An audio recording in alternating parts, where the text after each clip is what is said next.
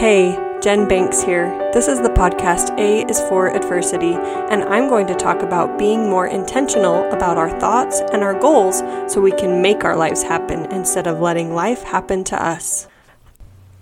This is episode number 11, Judgment. The sponsor for this episode is The Rustic Touch. She not only makes amazing custom artwork, but she also makes custom furniture.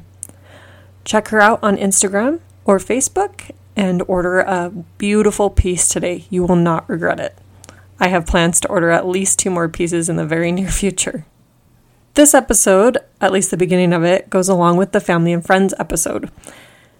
When we judge others, it's because we think that they should or shouldn't be a certain way. It's interesting because in our minds we think there's a wrong way or a right way to do something, but of course those are just thoughts and opinions, and we're all very different. And so there really is no right way or wrong way to do something. For example, if your husband takes out the trash, but he doesn't put a new bag in, just be happy that he took the trash out. Don't judge him or be upset that he didn't put a bag in. Just be grateful that he did it the way he knew how and that he did something. Many of us know that judgment is a safety mechanism. We need it as humans to make judgments of ideas, situations, and people at certain times. And this has to do with our lower brain and our higher brain. Our lower brain is more primitive. That's the part that's trying to keep us alive, and we need to make those judgments to keep us safe. However, we aren't hunting or being chased by lions and tigers, so most of this comes down to emotional safety. But in each instance, we can use our higher brain to recognize when it's important and when it's not. There's a quote by Zig Ziglar that says, "Some people find fault like there's a reward for it." In the case of our emotional safety, we can follow the counsel in Matthew 7:15-16. "By their fruits ye shall know them." Of course, we want to spend our time around people that will lift us up and help us be our best selves. So we need to make those judgments of the people that we want to keep close to us in our lives, but we don't need to judge random strangers or criticize the way that people are. When we judge others, it's not us at our best selves. We know when we are being our best and when we have fallen short. There's another quote that says, "Don't judge me because I sin differently than you." Making mistakes is part of the human experience, and we all make them, regardless of what they look like. A sin is a sin. Before I became a mother, and even now sometimes, I tend to judge mothers for the amount of screen time that they give their children. I used to say that I wouldn't let my children have any screen time until they were 3 years old. Well, shortly after my son turned 2, COVID happened, and we started introducing songs on YouTube, and that grew a little bit more to help us keep our sanity, being cooped up inside all the time. And obviously, I have no room to judge. If we apply this to the self-coaching model, we see that judging others only punishes us, not the other person.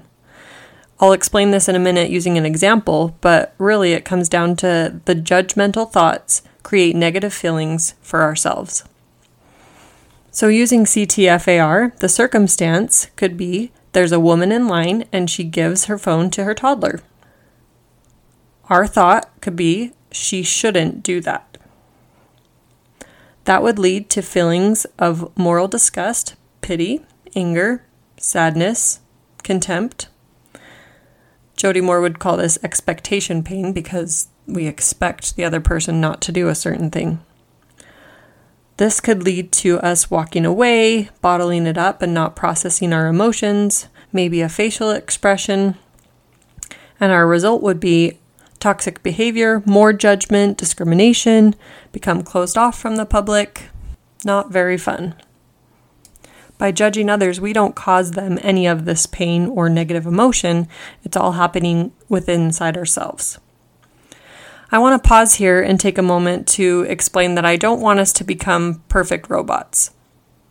I know there are times that we're supposed to feel the range of emotions, and we're not supposed to be happy all the time. What it looks like to get really good at feeling our emotions is just processing them, letting them flow through our body, understanding ourselves a little bit better, and moving forward in the ways that we want to, showing up as our best selves in the world and not judging ourselves for feeling certain emotions. I've heard before that we see others' lives in snapshot moments. The highlight reel is a good way to describe it that I've heard many times. We look at others' lives and we think that we have a good picture of what their whole life is when really it's just a snapshot. This is true of mistakes as well. Everybody has a mistake reel. We don't know. We could just be witnessing somebody not at their best, and it would be unfair to use that to judge the rest of their life. Just assume that people are doing the best that they can. That's the thought I would offer to you in these situations. Switching gears a little bit, I'm going to talk more about inward judgment instead of outward judgment. There's a lie that we tell ourselves, and this is, I don't know. There are times when we really just need to use our judgment to make our best guess and move forward.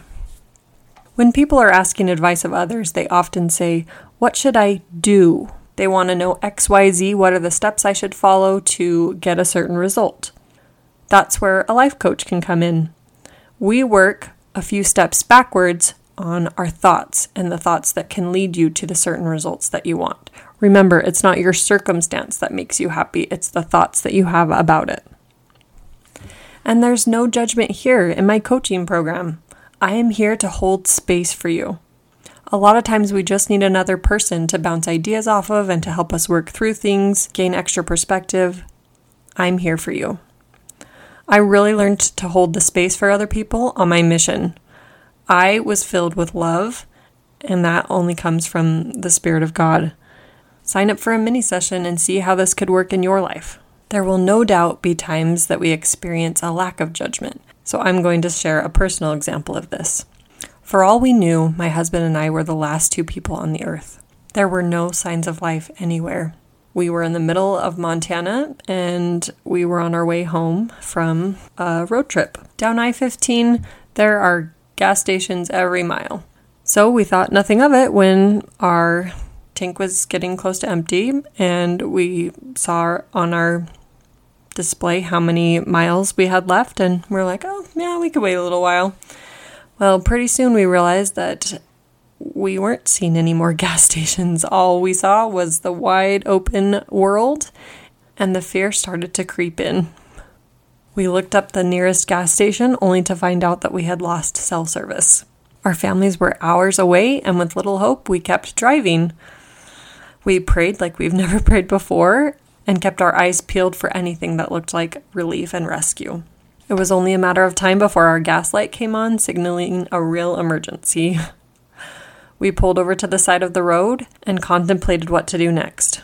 We decided to drive a little bit further, and pretty soon we saw a construction site. There was a little building, and so we went and knocked on the door, but there was no answer. I was close to tears at this point, and we were feeling rather sheepish. We were the grasshopper who had not saved enough food for winter. We were the student who did not prepare very well for the final exam. We were the desert animal in search for water. We were walking back to our car, and a man appeared from behind a construction vehicle. It was like manna from heaven. We talked to him, and he told us that a few miles down the road, there was an exit that was unmarked that had a single pump gas station. Just seeing and conversing with another person who knew the area helped us feel like we were no longer alone. Spencer W. Kimball says, God does notice us, and he watches over us, but it is usually through another person that he meets our needs. It was our modern-day miracle, and our prayer was definitely answered that day. Your weekly wisdom is this: to be little is to be little. Tune in again next week.